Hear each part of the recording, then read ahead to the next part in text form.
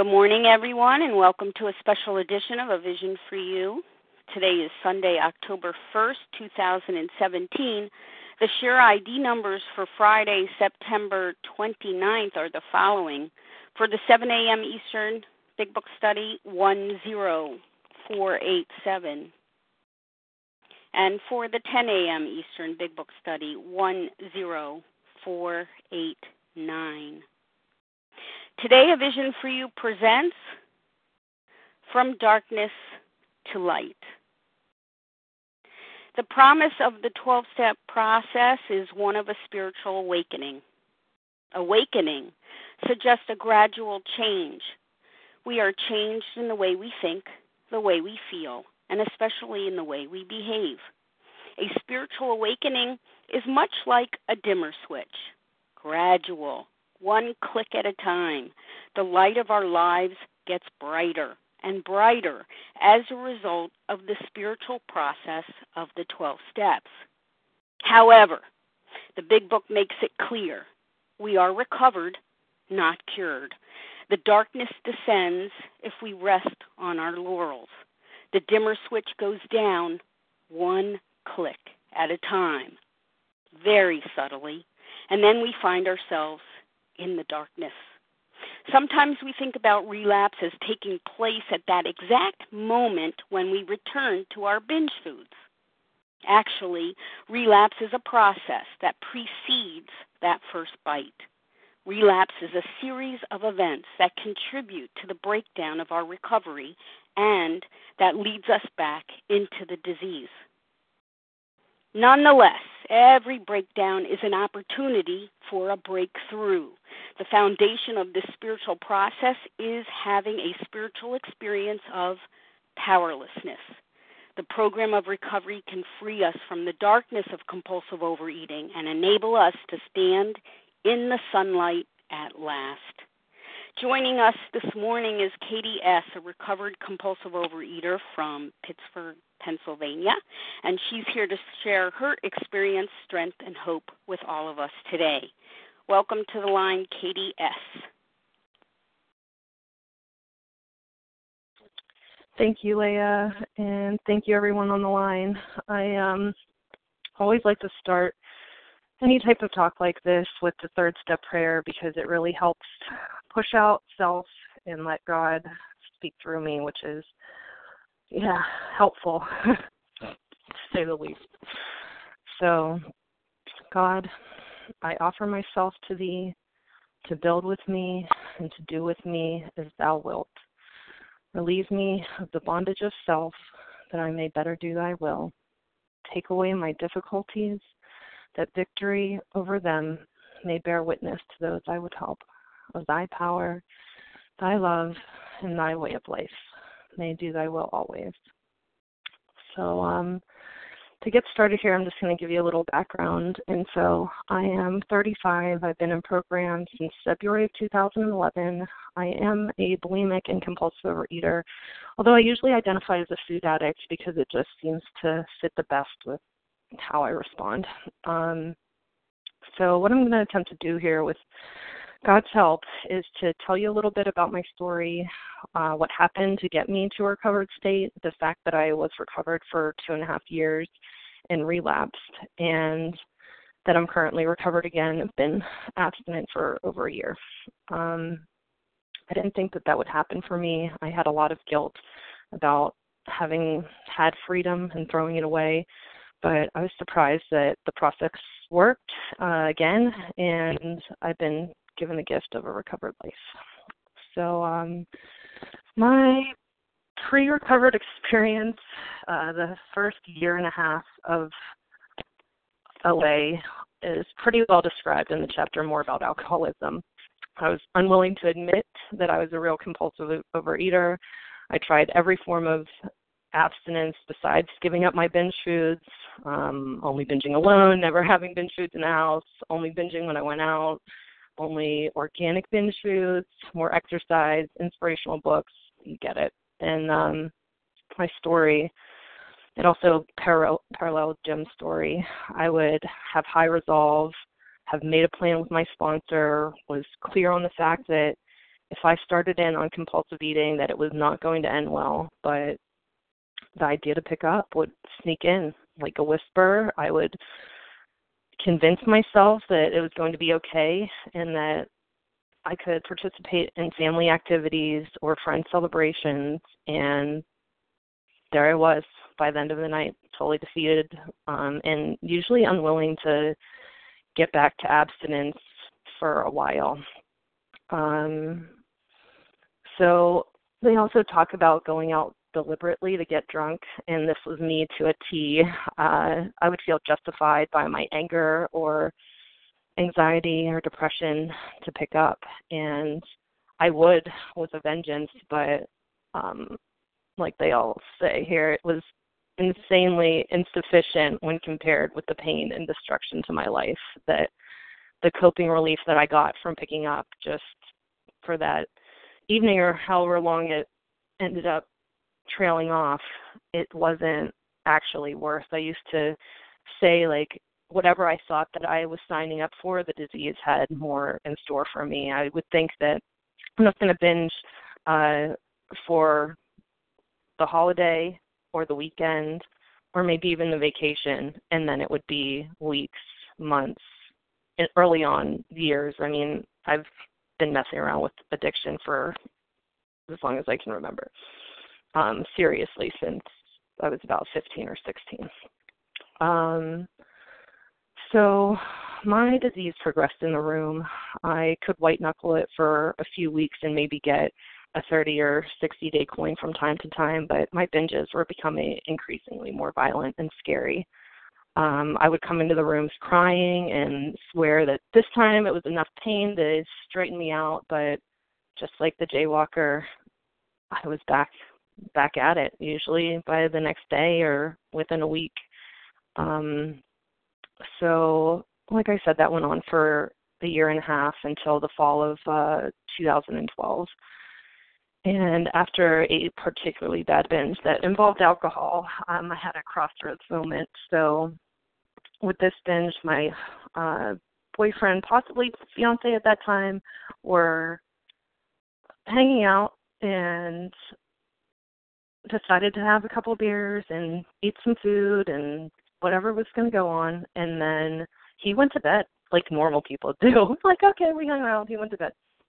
I stayed up, finished everything that was in the house, felt really confident about my driving ability, and went to all of the fast food restaurants like in our neighborhood, and then binged and purged in a public parking lot, went to the next neighborhood over, got food from a 24-hour grocery store, and came home and did it again. So it was a bad one. It was a really bad experience, and I woke up the next morning with the four horsemen, the terror, bewilderment, frustration, despair. They were absolutely upon me, and I was just shaking back and forth, and I couldn't believe what I had done. Like, I couldn't believe that I had taken his car without asking while I was like feeling really hopeless. And the crossroads moment was seeing I was gifted a vision of what my life and ultimate death was going to look like if I continued on the path of addiction that I had been walking for years. And I knew where it went. Ruined relationships, uncontrollable binges, uncontrollable weight gain, spending money I don't have, the disgusted and exhausted faces of my family, and unmanageable pain, just intense. And then there was this other path, and it was a path of recovery and spiritual help that I didn't know where it was going to go. It really scared me. It was the unknown. It was something that, honestly, when I came into the rooms, the God talk really turned me off. I didn't know. I was hoping there was a way to do the program without it. I was hoping there was a way to just get through it without going that way. And for me, there wasn't. For me, that it didn't look that way. I just had to get to that moment of, oh gosh, I can't do this anymore. I'm going to ruin everything. There won't be any husband, job, none of it. None of that will happen. So I'm going to start going this other way. And my sponsor at the time suggested that I do a 90 and 90 meetings in 90 days. And part of that was phone meetings. And, you know, I'd say it was like a week or so in that I found, cue the angel noises, like, a vision for you. And when I first heard it, I was blown away. I just couldn't believe that there were other people who were having the same experience to food that I was. They were talking about having extreme reactions to certain substances, and how they were describing this. First of all, I hadn't really heard before. Most of what I had heard had been either like, oh, I'm eating some cookies and I feel bad about it, or like or people were having extreme reactions and no solution. But what was amazing about the people who were sharing on A Vision for You was that they weren't doing it anymore. And I just started calling people immediately. Like, what are you doing? What is this? And I remember someone, a friend of mine now, but asked me, if you're allergic to sugar, why are you eating sugar? And I was like, well, what do you mean? Like, sugar's in everything. Like, it really was confusing to me. Like, my idea of eating healthy was like, I'm going to have a granola bar or a chicken with some sauce in that had sugar in it, or I'm going to have yogurt that has sugar in it. And, like, it never occurred to me that, like, that, you know, I thought I was making these healthy choices, that could contribute to me feeling the reaction, or leading to these other binge where I pick up what I actually knew was, you know, a problem for me, the things that we all know. And so when she said that, I was just like, what is this? Like, I had heard that there were people who abstained from sugar, but honestly, I thought it was just, you know, there was a small group of people, and that's just what they had to do. Like, I didn't recognize that it was like the program. Like, I didn't really know. And that sounds amazing that I was in OA for a year and a half and didn't actually know that, but it's true. So,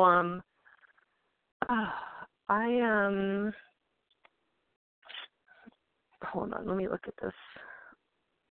So, at that same time, I started going to AA meetings because of that terrible experience I explained to you and how it involved alcohol. And I was listening to Vision, and while in the meeting, there was someone who was sitting across the room, and she was talking about the Big Book, and she was doing a lot of stuff, like collecting money to buy Big Books to take to rehabs and starting up small groups. And she was just doing a lot of service in hospitals and institutions. And I went up to her afterwards and was like, hey, like, I hear you talking about the Big Book, and I'm listening to this meeting in my other program, and I'm really into that. Like, do you think that you could help me with this? Do you think that you could, you know, take me through the steps or whatever it is that we're supposed to be doing?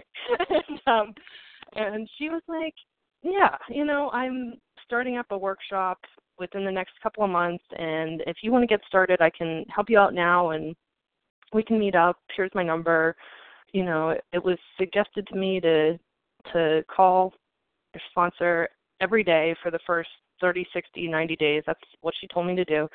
And I just started doing that. Like, I started calling her. And in the meantime, I had Googled, like, food plans, OA, something along those lines. And I came across this, like, Food Addicts Anonymous food plan. It's really super clean. Like, basically it eliminates any of those foods that could be an allergy for 90%. I'm not promoting it. I'm just saying that that's what I did. And so something happened in those few weeks that I, like, had a realization that alcoholics go through such great lengths to not pick up the first drink. They have like all of these things that they're doing to not drink alcohol. And I was like, I'm not doing that at all. Like, I'm not going any lengths. I'm eating it. Like, maybe I feel like it's in small amounts or it doesn't count for whatever reason, but I am not going to any lengths for my recovery. And something happened that gave me this drive and a path to follow. And so the first thing that I did with this food plan was I went down to my sister's house in rural North Carolina for a couple of weeks, and like just had bought the food that I needed and was planning meals while she was at work and making us dinner. And this was like my personal rehab experience where I was separated from all the triggers at my house, and I was taking walks outside in nature, and just I was kind of going absolutely insane, to be honest. I was detoxing and just had no idea that I would have such a physical reaction to the substances that I had been attached to. So and also was like listening to A Vision for You all the time. I was listening to recordings, special editions, calling people, trying to just find out more. I was trying to immerse myself as much as possible by what I could do. And so with my AA sponsor, we were going through the big book, and I started to understand what I was dealing with. Like, we talked about the doctor's opinion, the allergy, the mental obsession. I was learning, and there is a solution about this illness of compulsive overeating and how I was defenseless against taking the first bite. And that was, like, different from what I had always heard. I thought, like, I don't have a choice after I take the first bite, but I have a choice if I'm going to. And, like, what I was learning was my experience, that I actually did not have a choice, that it just kept sneaking in. Like, I could not defend against my own brain. There was nothing that I could do to defend. So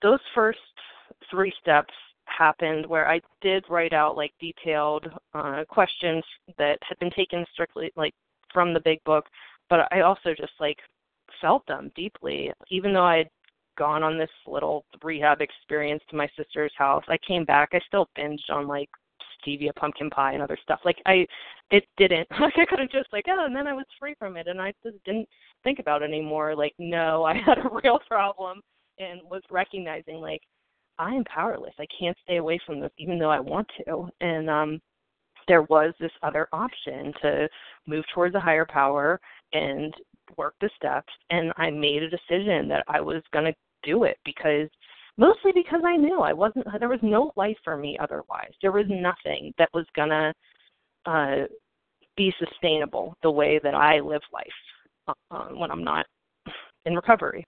And so we did a thorough 4-step.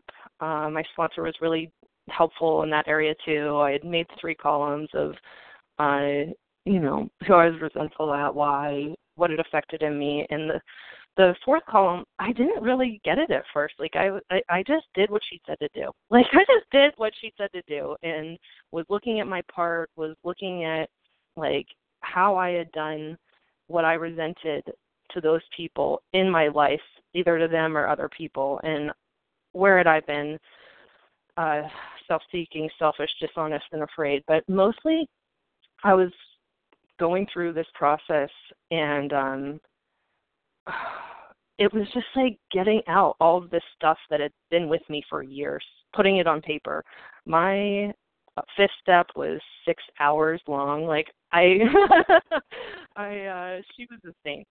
She was a saint. And then I had a really profound 6 and 7 as well. Part of my 6 was to go back and read just my part of the inventory.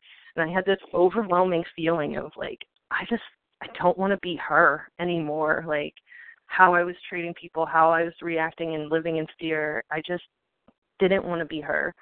And I sat in meditation and then said the 7-step prayer, and I kid you not, I could have, when I stood up, I felt like I could have launched over the coffee table. Like, felt like I lost 30 pounds saying a prayer is what it felt like. It was kind of weird. Like, I was like, that was weird. You know, it was an actual event that seemed, whatever, strange.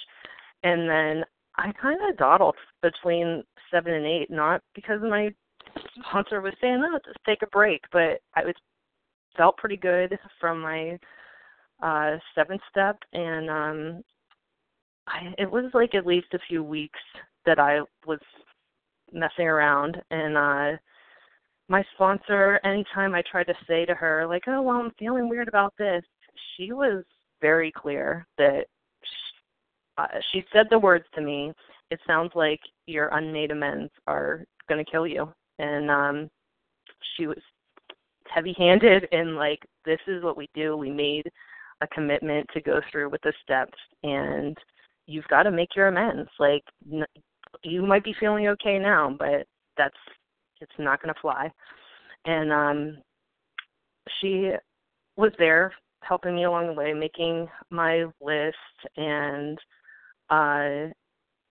we made cards basically index cards with the person's name, what the harm was, where they were, what I was clear about, and then divided them into piles of like unwilling and willing. And the one that I did not want to do at all was to my husband, and he turned out to be like one of the first ones that I did, because I'm making amends and sitting across the table from him, and it just was the right time. So I make this amends to my husband, and I had such like an amazing experience with it, not necessarily because what he said, but just that I finally felt free to be myself, to be honest, to be authentic in my own house. And what happened with that feeling is that it fueled me through the rest of them. I probably had 50 amends to make, and I was setting up appointments and having these cards with me in my purse, doing like 3 to 5 a week. I was on fire doing amends, and I loved it. I had some amazing experiences, but the one that I want to talk about is the one that got me recovered. And so my mom had passed away a few months before I entered program, and I had said a kind of like, and I'm sorry for being a bad kid, something along those lines, before she had passed away. And I didn't really know how to do this process or how to take ownership of what actually happens. But my sponsor helped me. I wrote a letter, and I went to our gravesite, which is a really nice place to hang out in the church that I grew up in. And so I read this letter, and part of what I was instructed to do was to, after each amen, ask the other person, do you need to tell me how any of this hurt you personally? Is there any other harm that I'm not aware of that you need to tell me about? And is there anything that I can do to make this right? And when I asked those questions, I heard, like, almost audibly, but within me, very clear, when you hurt yourself, you hurt me, and I don't want you to do that anymore. Of course, I cried and cried and cried. I felt this, like, I felt a presence and love, and it was life-changing. So prior to that, there were many experiences along the way where I felt triggered to eat sugar, to act out, and that very night, the most helpful, useful thing that I could do was to plate cookies on a tray for my friend's wedding and or wedding reception, and I did this as though they were dominoes. I had no attachment. I was neutral, and I couldn't believe it. I was shocked. I had never had that experience to food. I was either absolutely afraid of it or giving in and going nuts with it. And this was a miracle. And over the next, few months, I just continued to work my program, and I was helping a lot of people. So I was instructed to read pages 84 to 88 in the big book, and I did. I honestly hated doing it. It took some time, and it was annoying, but it helped develop what I was supposed to be, how I was supposed to be living. It was written out clearly, and so that was incorporated, and I was sponsoring people in my OA meetings. I started meditating more. My life was beautiful. Things with my husband were amazing. I was sponsoring half of Pittsburgh. I made different ways to connect to God. I was making phone recordings where anything, and I still do this today, when anything makes me nervous or goes on, I just use the phone recording app in my iPhone to say, like, hey, God, this is what's going on. And I just talk to God. I just say, like, I'm having anxiety about this. I'm having, this situation at work. And then I listen back to it. And I always hear something that I didn't know, something is revealed in that experience. It's been a good way for me to connect. Also writing letters, sometimes having God write back. I can even do that on my phone too. And this is all happening, that was like in 2013, around there. And we were struggling with infertility even back then, but I just had this sense that it was all going to work out and that things were going to be fine. It went on like that, where I was living the program. I was living the big book for a couple of years until around the fall of 2015. And what led up to that was a couple of things. What I can pinpoint most is that my ego is really what brought me down. That for whatever reason, it became like I was doing this. I had this beautiful life. I stopped engaging in a lot of the 11-step meditation stuff, the talking to God. And maybe I was talking to God, but I wasn't taking time to listen, to be patient. And I really just started seeing, instead of me doing 10 and 11 to clear a channel for my higher power to work through me, they became a box to check in order for me to continue living the life that I wanted to and moving towards what I thought my goals were. And, there were external factors, but as I said before, like, they are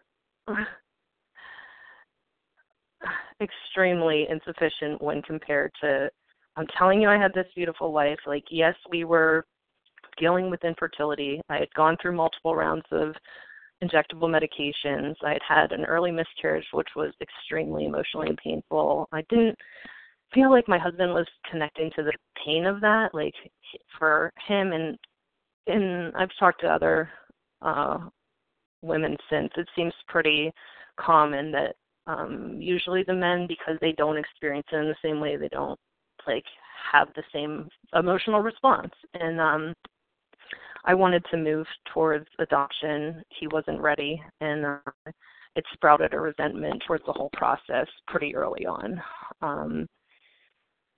But all of these things were things that when I'm living in recovery, like, I can use my program to get connected to my higher power and walk through them.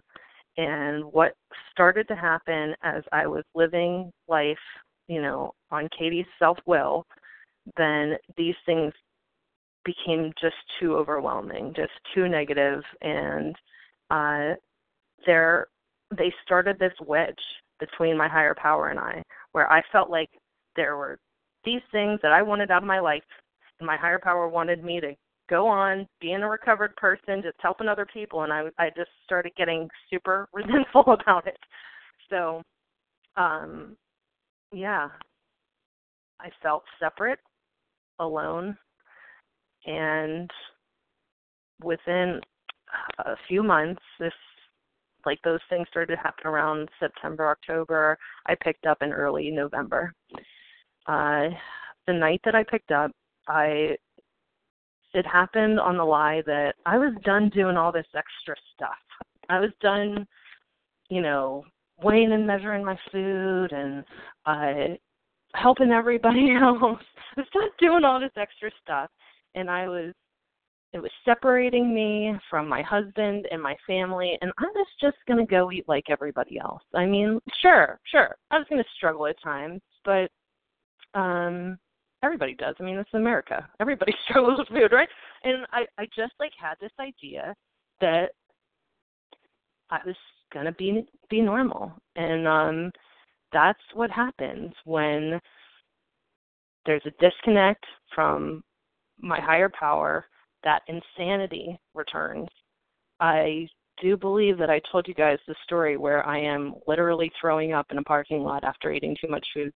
Not a normal person, not a normal eater, wasn't going back to anything that could remotely even be disguised as oh yeah, she's has a little weight problem or something.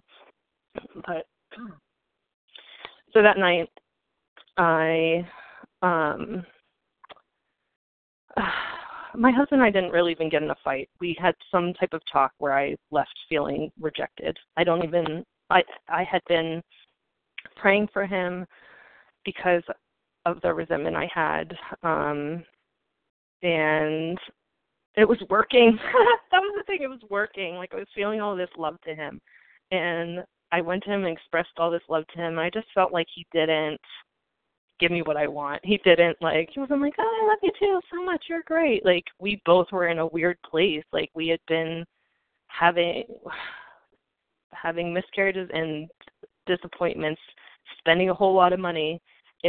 We weren't oh yeah, life is awesome, especially whatever. And so we'd had a party that night actually, and there was food in the house that wouldn't ordinarily be there. Not that, it just wasn't my food. And I went down, got into it, tried to go back upstairs and go to bed. Went downstairs, got into the alcohol, tried to go back upstairs and go to bed. Woke up again and was it's on. There's no, I know that I'm not going to bed. And went into the TV room and ended up hanging out with myself all night long, just binging, using. I even got in the car again, went to go get cigarettes. It was everything. And my husband comes downstairs around 8 a.m, and he is what's going on here? He had never. I met my husband the same month that I entered program, and that first year and a half looked bad, but I hid most of it from him. He had never seen me like this at all, and just was what my demeanor.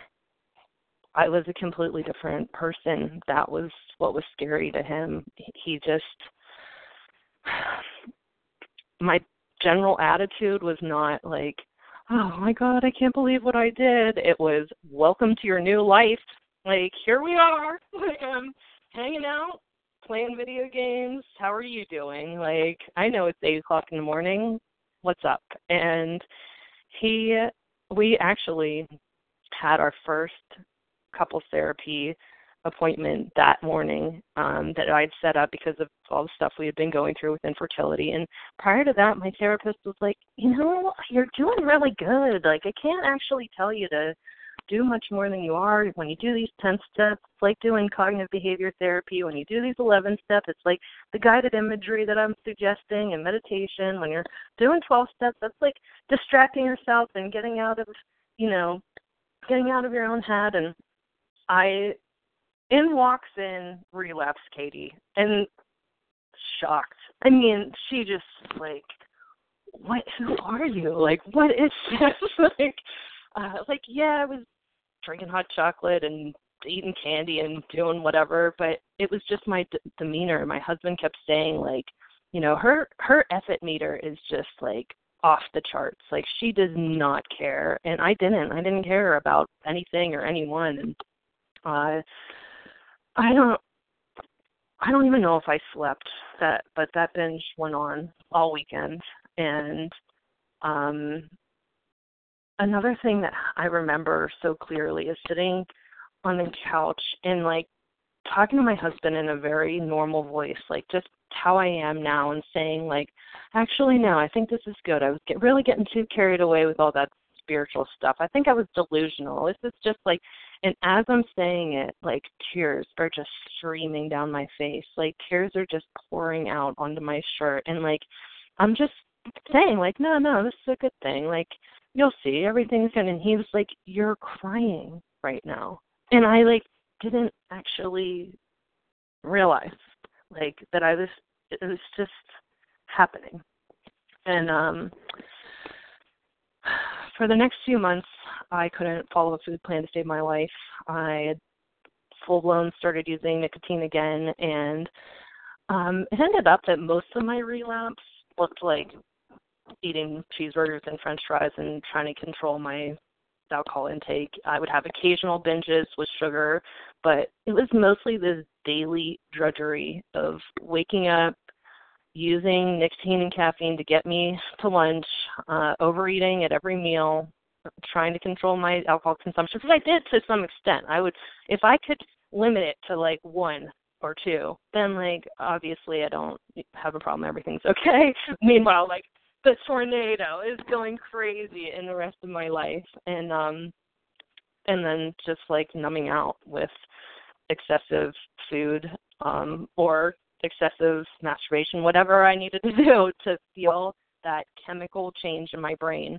It's really hard to pinpoint in my story just one substance, because it's not the kind of addict I am. Like, it's whatever will get me that dopamine response.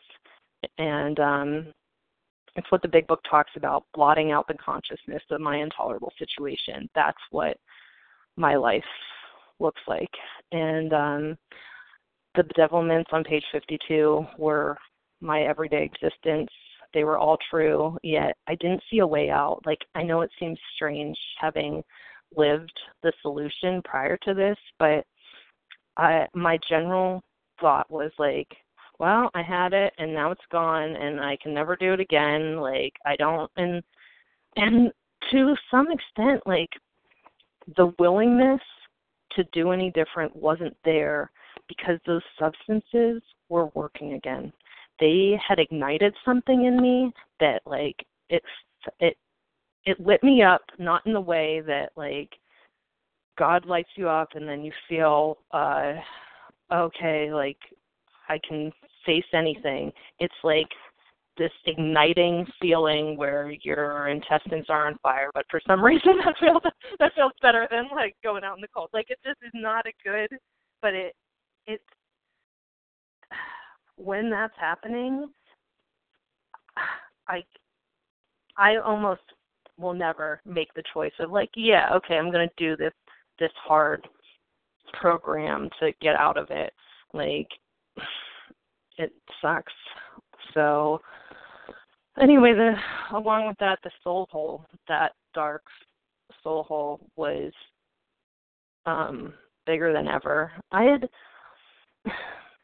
had always felt that before. I remember being a 12-year-old and, like, pointing to my chest and saying, like, it's right here. Like, something right here feels weird. Like, and if I push on it in this certain way, then, you know, I can kind of make it feel better. But I always had that empty feeling in the center of my chest until I had that experience with my mom at the amends. Like, and when that happened, it took away the desire to use. And then in relapse and getting separated from my higher power, like feeling that gaping emptiness again was devastating. It was devastating. I was needy and smothering my husband, yet avoiding most other people. And the food just like I said, it was just getting me by until like February of 2016. Picked up the sugar again, went on a bender, was feeling wrecked. I almost haphazardly texted a friend from the line and asked her if she would take me through the work, and she said yes. I binged again that night, and then I put down the food and started working the steps with her within a few days after that. And like, it wasn't the same type of experience that I had the first time, but I was like really surprised that it was working. It was working. I was starting to feel better. I did my 4th step again, and I cleared away the resentments that I had towards my higher power and my husband, and I started to feel that sunlight again.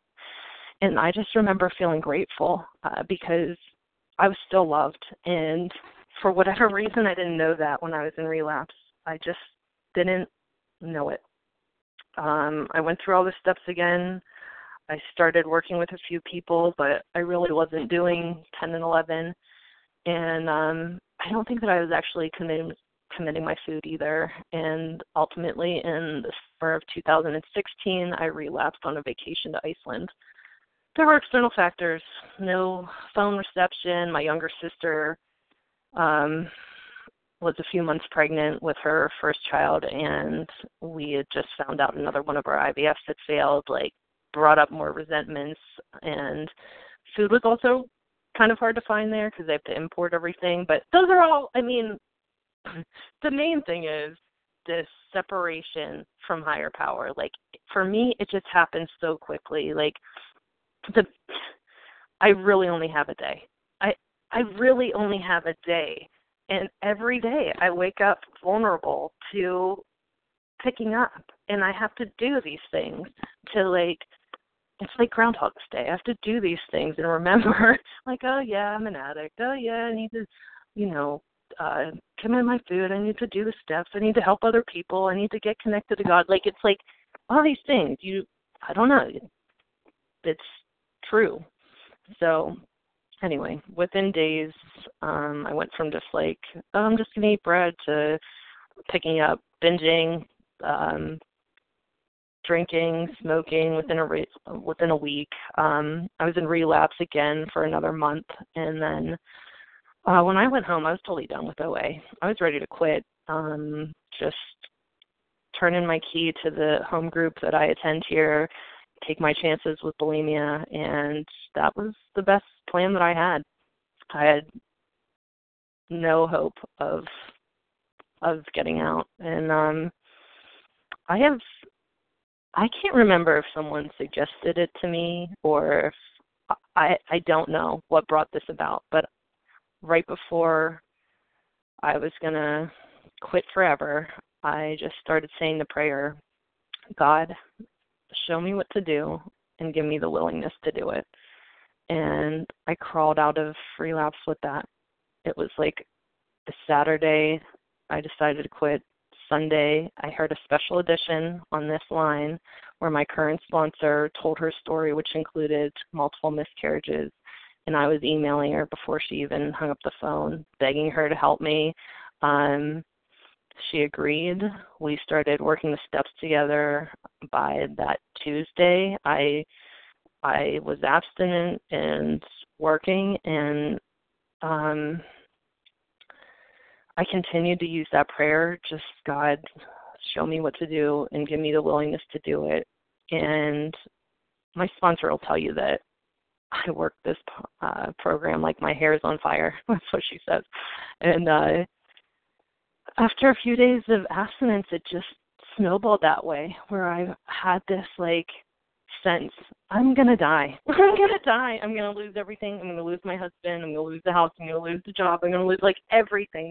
It was that realization of, like, oh, my gosh, like, now I know. Like, when I first went towards that other spiritual option in my crossroads scenario in the beginning, I didn't know what it was. And now I knew, like, there is this other life that I can live, and I am dying over here. I'm going to die.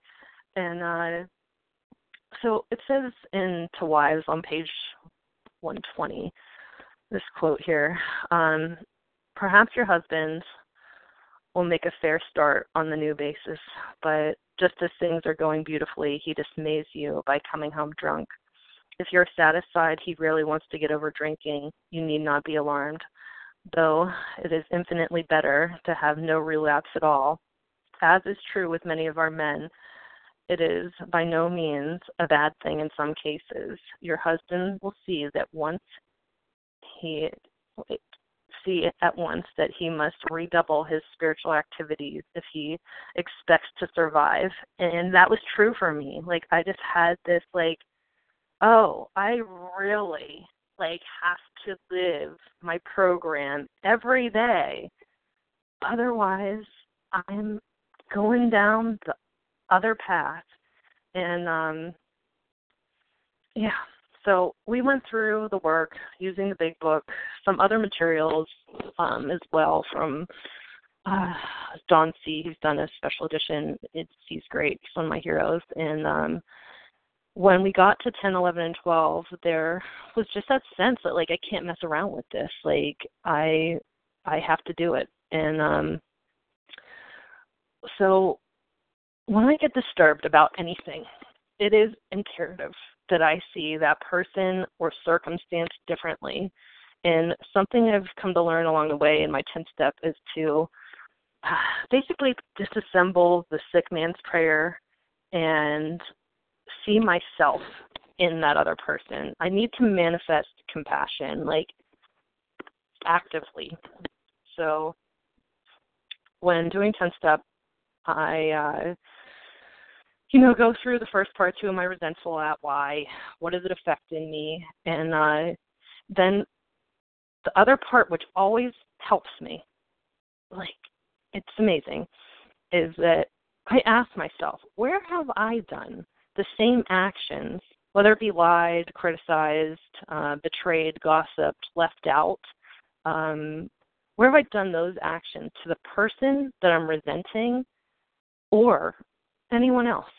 And that anyone else is super important because it usually sets off this light bulb moment of, oh, I'm doing that to my other friend, my younger sister, my dog, I don't know. And it's the whole point of the resentment in the first place.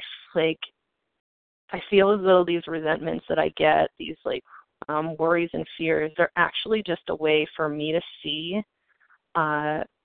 pieces of myself that my ego won't let me see otherwise. And when they're identified in this way, then I can go out and start treating other people differently and with more love and tolerance and patience and kindness, that it's really hard to do until I can see, like, oh, I'm them. They, whenever I've acted like that, it has been out of some kind of fear or not thinking about it. I can just see myself in them, and even if their behavior doesn't change and they're still acting in a way that it just is like a puppet now. Like, they're just acting. They're just doing whatever it is that they're doing, and I'm neutralized to their behavior. And it's essential. I have to be able to do that, because if I'm reacting to everything as it's going on without this out, there's no way. There's no way that I'm going to be able to live and not freak out. So, then we go through the other things where if I've been self-seeking, what are the actions that I've done? Did I gossip, blame them, demonizing them, shunning them? Where have I been selfish? So what's the attitude of, like, I'm right, they're wrong. Basically, my needs are more important than theirs. Like, what's the attitude that I have? And then for dishonesty, this is that lie that I'm telling myself to justify my attitudes and actions on anytime that I think that I know what another person's intentions or motives are. I put that here because, well, I'm treating them like this because they are thinking that or did this or that's all a lie. I have no idea. And everyone's perspective of reality is their own. Like, we've all lived different lives and different experiences. So I learned this most with my husband, who's just like a kind, good person, where there were times that I went to him with some of the delusional lies that I had in my head, and he just laughed. Like, he laughed because they were so far from reality that he couldn't even, like, fathom that I would think that. Like, he laughed, and it just stopped me in my tracks of, like, wow, like, I'm nuts. I'm like, totally nuts, and I really need this program. So, okay, and then afraid. Like, these are going to be those core fears that most of us have if we really get down to it. The abandonment, being unloved, being unappreciated, being left out. And I can't do anything with those fears but turn them over to God. Just saying, God, I'm scared about this. I don't know what to do. I need you to remove these fears so that I can be helpful. And then take God's hand and walk through whatever it is, because life's going to change. That's a guarantee that we have. And if we can just go through without picking up and destroying everything around us, like, we will get through it. It will change. I mean, something that I haven't talked about a lot, I also, recovered or not, have suffered from seasonal depression for years. It's just, I have the biological response to less sunlight. And what happens in recovery when that happens is that I believe that spring will come, that I will feel different, and that I can, in today, like, focus on my family, helping other people in recovery, being a good ultrasound tech at my job, and finding my higher power in the world. Does that? I still get tired. I get really tired. I get just feeling slow, feeling down, depressed. All of those things are there. My seasonal depression during my relapse was terrifying. I was empty, alone, felt hopeless. There was never going to be an out. A lot of, like, really never and always feelings. I'm always going to feel like this. It's never going to be different. Like, those, it was so present that it was, using was the only thing that I had to hold on to even get through a moment. And, like, I literally couldn't go more than a few minutes without using something. I mean, it's just how it was. And so today, my 11th step, it does include taking time in the morning to ask God to direct my day, to guide me in what to do. I pray throughout the day. I pray before every meal. When I feel scared and alone, when I feel there's something to be thankful for, I talk to my higher power. I do an evening review. It really helps me see if there's any repeat resentments, and if there are, I pay attention to that and do what I was just talking about in step 10 and start praying. And the big book says that not only is resentment the number one offender, but also that the grouch and this brainstorm are, I love that line, dubious luxuries of normal men.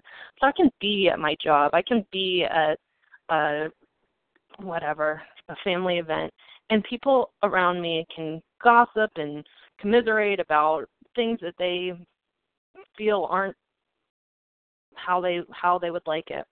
And that is a luxury I don't have. Like, I can't go there. I usually, if I just try and either redirect or walk away. And it just takes me down too quickly. I have to stay grateful and positive and helpful. And I think I needed to learn that it's not a luxury I have. So, what else does this say here? Let me look at my notes. Yes. As far as my 12th step, this can't be fueled by ego anymore. Like, this has to be like, okay, God, who do you want me to help? And I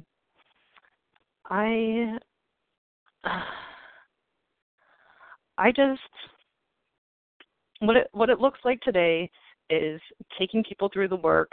Usually I have like a few in the beginning, which we're spending a lot of time getting set up and doing the first few steps, then usually less in the active steps, and then people that have gone through that I maintain contact with. And they talk about like developing the fellowship you crave, and I found that in recovery from this meeting and other people that I've met who are committed to living this way of life. Like, I just have to. There's just no other option for someone like me. So Dawn talked about this being a daily treatment plan, and that's how I think about it. I have this chronic, incurable illness that can be arrested one day at a time, but like if anyone who has a chronic illness just stopped doing their treatment, they would veer towards relapse. And like I said, the big book makes clear what our time frame is. Daily reprieve. It's like, it sounds cheap, right? We do all this and we have one day, but it's like the rewards are priceless. I'm active. I smile a lot. I feel helpful most of the time. The soul hole is filled in. I don't have the need to put food, alcohol, or any other substance in its place. I am free to live a life, and that I'm free to live a life and be happy about it, and that's worth it. That is worth living a life of recovery. And so yeah, life has its ups and downs. This year, the year that I've been abstinent and back from relapse, we've had 3 miscarriages, 2 failed IVFs. I've watched my best friend, other people in program, younger sister, all get pregnant and have babies, yet with my higher power and all of you, we've stayed abstinent, been able to cry, be honest about those complex emotions. Like, it doesn't mean that I don't have an emotional response, but it can be hard, and I can still love them, have joy for them, and lean in to my higher power, which wasn't really happening before. It was I felt very alone there, and my husband and I are stronger than ever. We've finished the classes to adopt from foster care and are in the final stages of the process before we'll start getting matched with our kids. We're looking to adopt siblings, and I really have no doubt that I'm going to be a good mother to these kids. When we go through the classes, they try and kind of scare you. They don't want you to go into the process and then back out. And the kids that they're describing and the issues that they have, I'm like, that's like me. Like, that is me exactly. So it's like, I am going to get this kid that needs a parent in recovery, like needs someone who can show them a way to live, because they likely have been through a lot of trauma. They have these feelings that they don't know what to deal with. They have these, I don't know if they'll be a compulsive eater or not, like who knows, but I do know that recovery has been kind of a reparenting boot camp for me, and yeah, it was needed. So, yeah, that delusion that I could eat like other people had to be smashed. And if it took a year of relapse to do that, I consider myself lucky. I know there are people who have lost a lot of years of their life or their life in general and not come back. And I know that that's there for me if I choose to not show up here and do the deal every day. And I do it gratefully and happily, even when life's going amazing and everything's coming up Millhouse. And I also do it when I feel pretty crappy and I'm like just needing a hug. Do the program regardless, because that's life. Life's going to keep going on. And yeah, I'm just going to pass. Thank you all so much for listening to my story, for being present and being a part of this. Thanks. Thank you, Katie, for sharing so much of yourself this morning and for sharing your personal experience and strength and hope and personal insights with all of us. Much, much appreciated. Katie's contact information will be offered at the conclusion of this recording, so stay tuned for that. And we're now going to transition into a Q&A segment. You can ask Katie a question by pressing star 1 to unmute. Please identify yourself, including the first initial of your last name. Mary Lee R. Oregon. Mary Lee R. Amanda R. Amanda R. Michelle. Michelle, is that correct? Oh, yes. And your first letter, your last name, please, Michelle. L. L, got it. Anyone else? Okay, let's start with these three. Mary Lee R. Good morning, Katie. Thank you. I actually have two questions. The first one is, could you describe doing the deal or what your routine looks like? And then I have a 10th step question about how you would work with a resentment about feeling like you're being taken advantage of. Mm-hmm. Yeah, sure. Thanks, Mary Lee. And so doing the deal, I'll just run you through like a day in the life of Katie living a recovered life. So I wake up, I roll out of bed and get on my knees, say the Serenity Prayer and the third step prayer. Go downstairs, do a few other things. I get on my knees again and say the 7-step prayer and another prayer before I say the Lord's Prayer. It's long enough. I say that one before every meal. And then I read a daily meditation book. I have breakfast.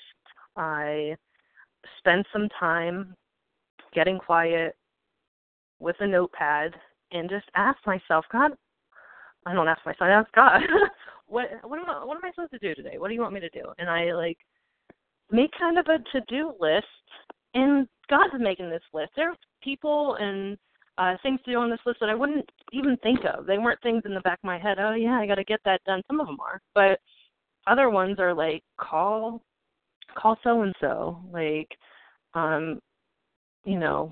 sometimes it's as simple as go upstairs, look in this room, it's I don't know, but I'm listening to what God wants me to do. So then throughout my day, I embark on whatever it is that I need to do going to work, but also incorporating this list. And throughout the day, when I feel afraid or someone offends me, whatever is going on, I do 10 steps. I like to use there's an OA Toolkit app on my phone, but you can use paper, you can use your head if you're already have done it a bunch of times and know how to, but every time I do those, like, I'm always surprised at what I see. Usually if I write it down or type it out, I think that I know what it is that's annoying me, and it's not. Like, every time it's something like, oh, yeah, okay, it has nothing to do with that person. It's really this other situation. So then, yeah, go to work. Like I said, praying before every meal. That's pretty essential for my recovery. Nothing goes in my mouth before I pray. And then come home, hug my dog, take him for a walk. I call sponsees or tell them to give me a call during my commute time. Am helpful to my husband. I make dinner. We have time together where, we're not on our phones. We're sitting at the table. We're, talking about our day. And then usually I just spend the evening with him. If there are other people that I need to talk to, that happens, but mostly that's family time. And then before I go to bed, I say another thank you prayer and do any reading or writing that I need to do. So working with sponsees usually happens on the weekend or via email, and like when I can respond to them. And then, yeah, that's doing the deal for me. It sounds like a lot of things, but it's just become my life, live my life, go to work, spend time with family, yet interspersed in there is touching base with my higher power, because it can't be me just running full speed at life. And then 10 steps for if we feel like we're being taken advantage of. And that's one that I can really relate to, and maybe we can talk about it more off the line. Like, maybe I can kind of run you through something like that, because it might take me a while. So, yeah, I don't know. Like, generally, it would be just trying to see where that same feeling, where am I taking advantage of others, or, and it might not be that same person. A lot of times it can be like, oh, I've done these same behaviors with my kids, with that person at work, with, whatever, and then looking to the self-seeking, selfish, dishonest, and afraid. But, if you want help with it, we can talk about it later. Thank you so much. Absolutely. Thank you, Mary Lee. Amanda R., your turn. Hi, this is Amanda R. from Maine, and I was wondering, what's your experience with sort of breathing some new life into that 11-step practice, where you had mentioned it being, it can become a box to check off. It can become very formal and not really listening to God. And I see that tendency, come and go within myself, and it scares me. So any experience you have, I'm glad to hear. Yeah. I like talking to other people about what they're doing, and also the meditation books, like switching that up, and if I'm like the style that I'm talking or writing to my higher power, I can, it's just about like trying to stay in context. So sometimes my meditation does look more like a traditional, getting quiet, being peaceful. Other times it can be like, I'm going to do yoga. I'm going to, I'm going to take a walk in nature. Like, those things can all be incorporated into my getting connected to my higher power, because it's whatever works. Like, it does need to be that. Our 11th step, it's like the one step where they give us this broad range of like, talk to people and, talk to a rabbi, talk to your church, like whatever. Just get out there, just start doing it. Talk to other people, see how they're doing it. Like, we're not given this like, you have to read 44 through 48 or 84 through 88, and that's it. Like, no, just you're allowed to do whatever there. So. Hope that was helpful. Thank you, Amanda R. Michelle L.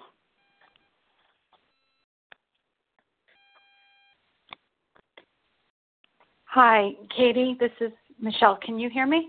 Yes. Hi. Okay. I was unmuting and I didn't hear if I was called on. Michelle in Delaware, thank you so much for your presentation this morning and sharing. I had 2 questions.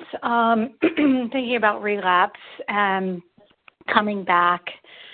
One thing is I was just curious while you were out there, quote unquote, out there, did people contact you? And if so, did you find it annoying or helpful, people in program? Because it sounds like you were pretty connected before you relapsed. And I struggle with that, with how much to reach out to people that I know are in relapse. So that was one question. And then my second is about your food and if it's different this time around, and not with any, you don't have to get into any specifics, but if you're following the same food plan as before, or you've kind of either become a little bit, where you're at with that. Thanks. Sure. Thanks. Relapse and being out there, and occasionally people would check in, but I avoided you all like the plague. Like, it was so painful to even, I didn't listen to A Vision for You. I went back to the meetings that used to really annoy me. That's what I did. And I didn't completely leave away. I was in touch with some people, but mostly people who were like, it's okay, and I don't know if it would have been better any other way, but I'm glad that there was somewhere to go. But no, like, as far as recovered people, I didn't return phone calls. It was no. And as far as my food, so I am no sugar, no flour, no caffeine or sweeteners. Those things just freak me out. And then I follow a food plan that a nutritionist gave me for my, height, weight, and activity. So that's how that went. Thank you, Michelle L., for the question. Who else has a question this morning for Katie? Star 1 to unmute to identify yourself, please. Dahlia B. Is that Dahlia? Yes. Okay, Dahlia B. Who else? Toby W. Toby W. This is Kevin. Kevin, your first letter, your last initial of, you got it. First letter of your last name, Kevin, please. F. Oh, got it. Thank you. Deborah L. Angela P. Roz R. Roz R. Angela P. I missed somebody. Tina Z, as in zebra. Tina Z. Okay. Anyone else? Leslie M. Yes, Devorah. Leslie M. Yeah, was there a Devorah in there? Yes, Devorah L. Okay, gotcha. All right, that's the list. Let's start with Dahlia B, and then we'll have Toby W. Go ahead, Dahlia. Thank you. My question is about when you came back to program again, was there something you realized that you did wrong or not good enough, or just mistakes in the way you worked your program the previous time? And did you do something different following such a revelation? And also, how was, if at all, what you did before in program helpful to you on your subsequent round? Thank you. Thank you. Yeah, so what I did before was helpful for me this next round. I mean, it was kind of like a returning to this truth that I knew. And like I said, I had all this guilt of like I threw it away, but once those things were cleared away, I was reunited. And as far as like a mistake or things that I did wrong, like what I can kind of see from the perspective afterwards here is like I was talking about, my ego really got in the way. The point of the steps is an ego-reducing process. And if that part isn't happening and somehow it turns into an ego-bolstering, oh, look at how many people I'm sponsoring. Oh, look at what I'm doing and spending all this time in meditation. Like that's not the process. It's not going to work. So ego-reducing, and then also doing it every day. Like once that linked into my brain that I was doing this, that I was in charge of my own life, it also became, I don't really need to do that. I don't really need to follow this. I didn't. So I wasn't doing the program every day. I wasn't. Also, as I'm talking about, like, oh, I was sponsoring half of Pittsburgh. I didn't really have a recovered sponsor that I was doing those things with. So, yeah, that was another part. And I don't know if there was another question that I missed. No, that was it. Thank you so much. Thanks, Dahlia. Thank you. Toby W. Hi there, this is Toby W., food addict. Thank you, Katie. I think you answered the question just now, because my question was about ego reducing, because I, after 4 years of abstinence, had a relapse, and it was because I was sponsoring so many people and forgot about taking care of me, and really felt I was doing it. So unless you want to add anything else, I really don't have anything else to any other question, and I really identified quite a bit with what you shared, and I thank you for your share. Thank you, Toby. Thank you very much. Kevin F., your turn.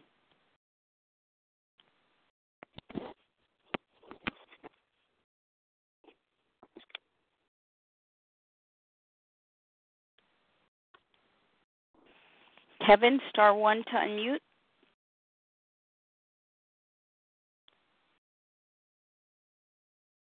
Can you hear me? I do. Yes. Okay, thank you. My question is, when you talked about when you first came in, you adopted the FAA food plan, which I believe is weighed and measured, no sugar, no flour, et cetera. And then you said when you came back, you talked to a nutritionist. Was there any real difference between that? A little bit. The amounts that I was eating was increased just based on my age and inactivity. I am a pretty active person. Exercise for me is something that I need to do for my depression and to feel in my body. So I know some people, they have issues with it and need to regulate it, but for me, exercise it's part of me living a healthy life. So. Right. Okay, thank you. Thanks, Kevin. Devora L., your turn.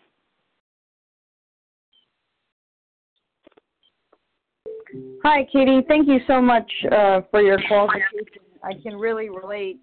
My question is, I'm getting out of relapse. Thank God I had my abstinent breakfast today.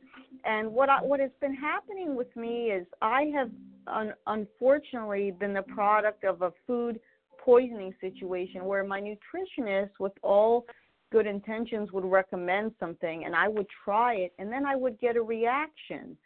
And unfortunately, once the food is in me and I developed a reaction, neither of us knew I would be allergic to it. Those cravings start, and either something happens physiologically, maybe it drops my blood sugar, I get hypoglycemic, or whatever it is, those cravings come, and I'm already doomed. And even when I make program calls, it's like after the calls are over and I hang up the phone, the cravings are still there. So that's one part of the question. And then the second part, so I wanted to see if you had any tips on that, just dealing with these cravings, especially sometimes when it's a situation when it's like I feel like I've been spiked. And it's not like I willingly wanted any of this to happen, but I have a highly, highly sensitive body. And then the second question, when you're climbing out of these different situations, one of my triggers is volume. So my stomach has, been about to like burst with volume, not of sugar, but just of like, say, 3 absent meals that I ate together to whatever. I got hypoglycemic and I just wanted to eat till oblivion. What have you done in your disciplines to help you get out of that the next day, the day after, with those nagging feelings of wanting more volume, with the stomach being all stretched and it going down, just to like, what disciplines have you done to help carry you through? Thank you, and sorry for the long question. Okay. Thanks. So there have been times that I've like been inadvertently triggered, and I immediately go to my higher power. I'm just like, God, okay, like, didn't mean for this to happen. Like, please help me through this. Really just show me what to do. Help, whatever. Usually that involves drinking a lot of water and going for a walk. But, like, there's not much I can do. Like, when I'm triggered like that, it's getting into action, calling other people. I know that you're saying, like, I call people and then I still feel it. It's in the beginning, like, whenever I'm coming out of relapse, that is what it feels like, this continual gnawing of, like, I'm going to get you, I'm going to get you. Like, that is what it feels like. And I have to work my butt off to do all of those other things. Those tools that are in the program, those disciplines, like, they are helpful to get me abstinent. They will not keep me abstinent. I can't develop an entire life program just out of those things, but they are helpful to get me abstinent and to help me work the steps. So doing them, like doing all those things that are suggested, talking to our sponsor, reading, going to a meeting, listening to a meeting, whatever, all of those things. Those are things that we do whenever we feel triggered. And I can't, if it was me living my life like that for the rest of my life, I'd say forget it. There's no way. I'm not going to just deal with this forever. But that's not what happens, right? We like have that initial response, we do those things, and when we go through the steps, it's like it puts the fire out. It just like, it puts it out, and we're able to live life freely. Like, that's what I didn't understand. I thought that my life was going to be me fighting this addiction for the rest of my life, and I knew. That's why I threw in the towel so early, especially before I even found recovery, ages 16 to 20, 28. It was just, I'm never going to make it. I know that if maybe I won't pick up today or tomorrow or next week, but eventually I will. So I'm just going to pick up now. But that's not what happens. Like, in living this life, we don't want to. The urge isn't there. I'm not fighting the urge because the urge isn't there. So at first, just do those things to get closer to that point of working through the steps and eliminating it. That's very helpful. Thank you so much, Katie. Absolutely. Thank you, Deborah. Now, Angela P., your turn. Star 1 to unmute.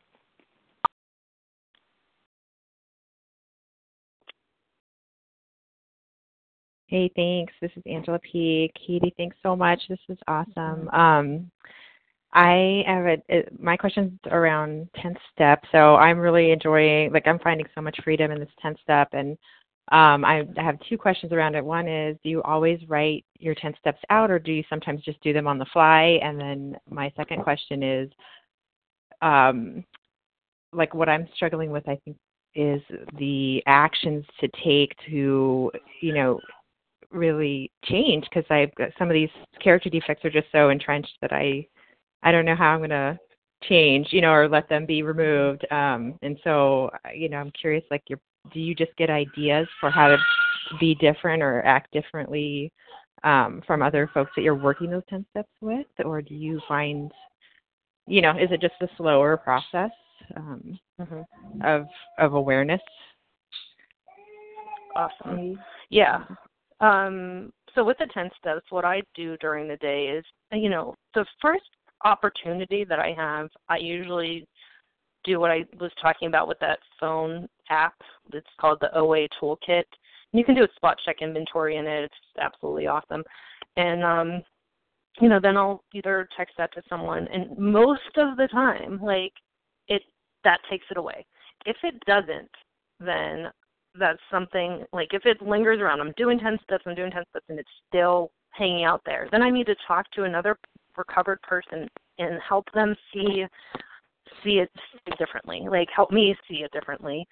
And so that's usually how I work that. And sometimes if I cannot, I'm working, I can't get to my phone, I will just try and run it through my head. Okay, I'm pissed at them for this reason. This is what a lot of times what it's affecting in me, that helps. Okay, this is kind of like my ego. That's what I associate with self-esteem. It's actually my ego and pride, and this is my ambition. It's affecting this. And when I'm going through those things, I'm seeing all right, it's not actually the situation. It's all these things that it's affecting in me. That helps. And then when I get to that other piece of how do I do this? A lot of times those can be hard to see in my head for whatever reason. It's blocked in there. So it's always, I believe it's a lot more effective for me to put it in my phone or write it out. And then as far as the character defects and not being able to change them, that's that 6 and 7 step stuff where I recommend looking. Don C. has a blog, and he goes in depth about steps 6 and 7 and kind of working towards the opposite of what that would be. And when we're doing that in our 10 steps, it comes down to okay, I have this fear, and I can't do anything about it. God, please show me what to be. And then I okay, what is that? God would have me be courageous. God would have me be honest. God would have me be loving, kind, patient, tolerant. And then, what does that real world look like right now in this scenario? And then I go do that, whatever it is. I can't stop myself from doing a behavior. It's just with the food. Don't eat, don't eat, don't eat. That never worked. I couldn't do it. But building a life of these other ways to live, that's my way out. Is it's addition, not trying to stop some other thing. Awesome. Thank you. That's awesome. Thanks, Angela. Razar, your turn. Star 1 to unmute. Can I be heard? You can be heard. Thank Sorry. you. Thank you, Katie. Thank you, Katie, for your share. I'm Razar in Florida Recovered, and so grateful to have heard you today. I have a question that kind of just stuck in my head that I wanted to ask you.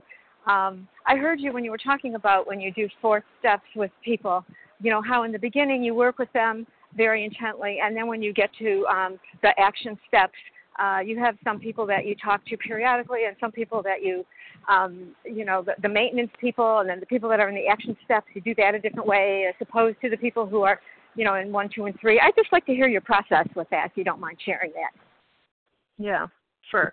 So this is something I've been, being a product of relapse, I've been through the steps many different ways. And I actually think of it as an asset of this was helpful when I did it this way, and that was helpful when I did it this way. This was something that was lacking when I went through, and whatever. And I actually go through steps constantly, even what I'm talking about, the living in 10, 11, and 12, I still go back and do, the full 1 through 12 at least once a year.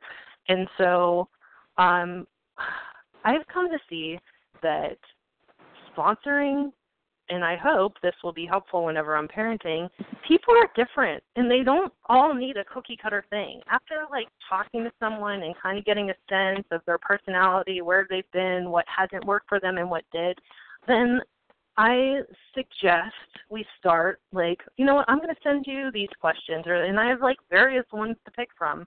And it's not everybody gets exactly this. It's like, okay, well, let's try this, and then we go forward. And it really seems to be dependent. People are different from person. Thank you. Thanks, Roz. Katie, out of respect for you, we still have 2 people on our list to ask questions. You okay going over 10 o'clock? Yes. Okay, excellent. So let's go on to Leslie M., and then we'll hear from Tina Z. Leslie M., your turn. Good morning. This is Leslie M., a recovered compulsive overeater in Long Island, New York. Thank you, Leah, for your service. And Katie, yes, thank you so much for your sharing. I have a question. I'm never quite sure, you were talking earlier about when people called you when you were in relapse. I'm never quite sure how to handle people that I've sponsored previously, call and check in, because I still feel like I'm their sponsor or guide, even though I know that I'm not. So if you could share, perhaps how you do that, someone that you haven't spoken to in a while, or someone not necessarily in relapse, but just kind of you're not speaking anymore. I kind of find it hard to go from sponsor to friend. If you could address that, I would appreciate it. Thank you. Yeah, I don't know if what I do is right or wrong, or if there is a right or wrong, but a lot of times when people drop off, I kind of just let them do their thing. I'm not chasing anyone. I'm not saying like, oh, how you doing? You want to do this? You want to try that? Because I know that when I was there, I had no, and even if I would have, like, it just, I don't call a lot of people who I start working with and then they stop calling. But as far as people that I've taken through who are recovered, a lot of times what we do is just like set up a time to check in, like every week. How are things going? How is your sponsoring going? Anything with your 10 steps, what's it looking like with this? And it's just a check-in, really. And these people are my friends. Like, it just becomes like, it just becomes that way of like, we are a network. And, but yeah, if people, that's basically, I think, what you were asking about. Like, when people go into relapse, do you reach out? And, I don't know if it's right or wrong. I go to what the big book says, and it says kind of to leave them alone. So. Thank you. Thanks, Leslie. And our final question for the morning comes from Tina Z.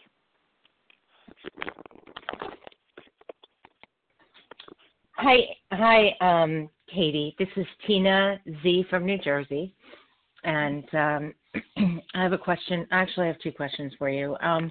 One, you had said that when you relapsed, you picked up other substances like nicotine, and that seems to be my problem as well. When I relapsed into the food first, and then I started smoking.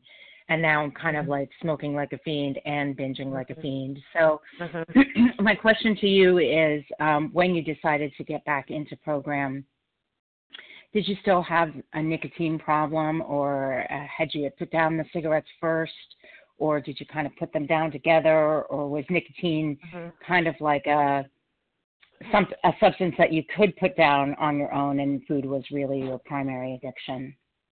And the second question I have is, how do you find that OA app? Do you go into the app store or? Yeah. Okay. Just OA Toolkit. The OA Toolkit. Yeah, OA. Okay. And you can find that in the iPhone app store. Just put in it's OA in both. Toolkit. Oh, yep. Okay. It's in both. Okay. Apple and Android. Do we want to talk about nicotine off the line, Leah? I don't know. Is that like, I tried to? I would be willing to talk to you offline about that one, because that is, the two for me are really connected in some way, and if I could call you later and you want to discuss it with me, that's fine. Absolutely, because addiction is addiction, and I will absolutely talk to you about that and how it's a toughie. Yeah. But yeah, no, I'm free from nicotine today. I could. Okay. There's no way that I could live this and not be. Yeah. Okay. I guess you'll be giving out your phone number later. Mm-hmm. Yeah. Okay. Give me a call. Fabulous. Okay. Thank you. Thank you, Tina Z, and thanks to everybody who asked questions this morning. And, of course, thank you to our speaker, Katie S., for your generous service this morning and sharing your recovery with all of us. Much appreciated, Katie S. And let's close now from page 164, chapter entitled A Vision for You. Our book is meant to be suggestive only. We realize we know only a little. God will constantly disclose more to you and to us.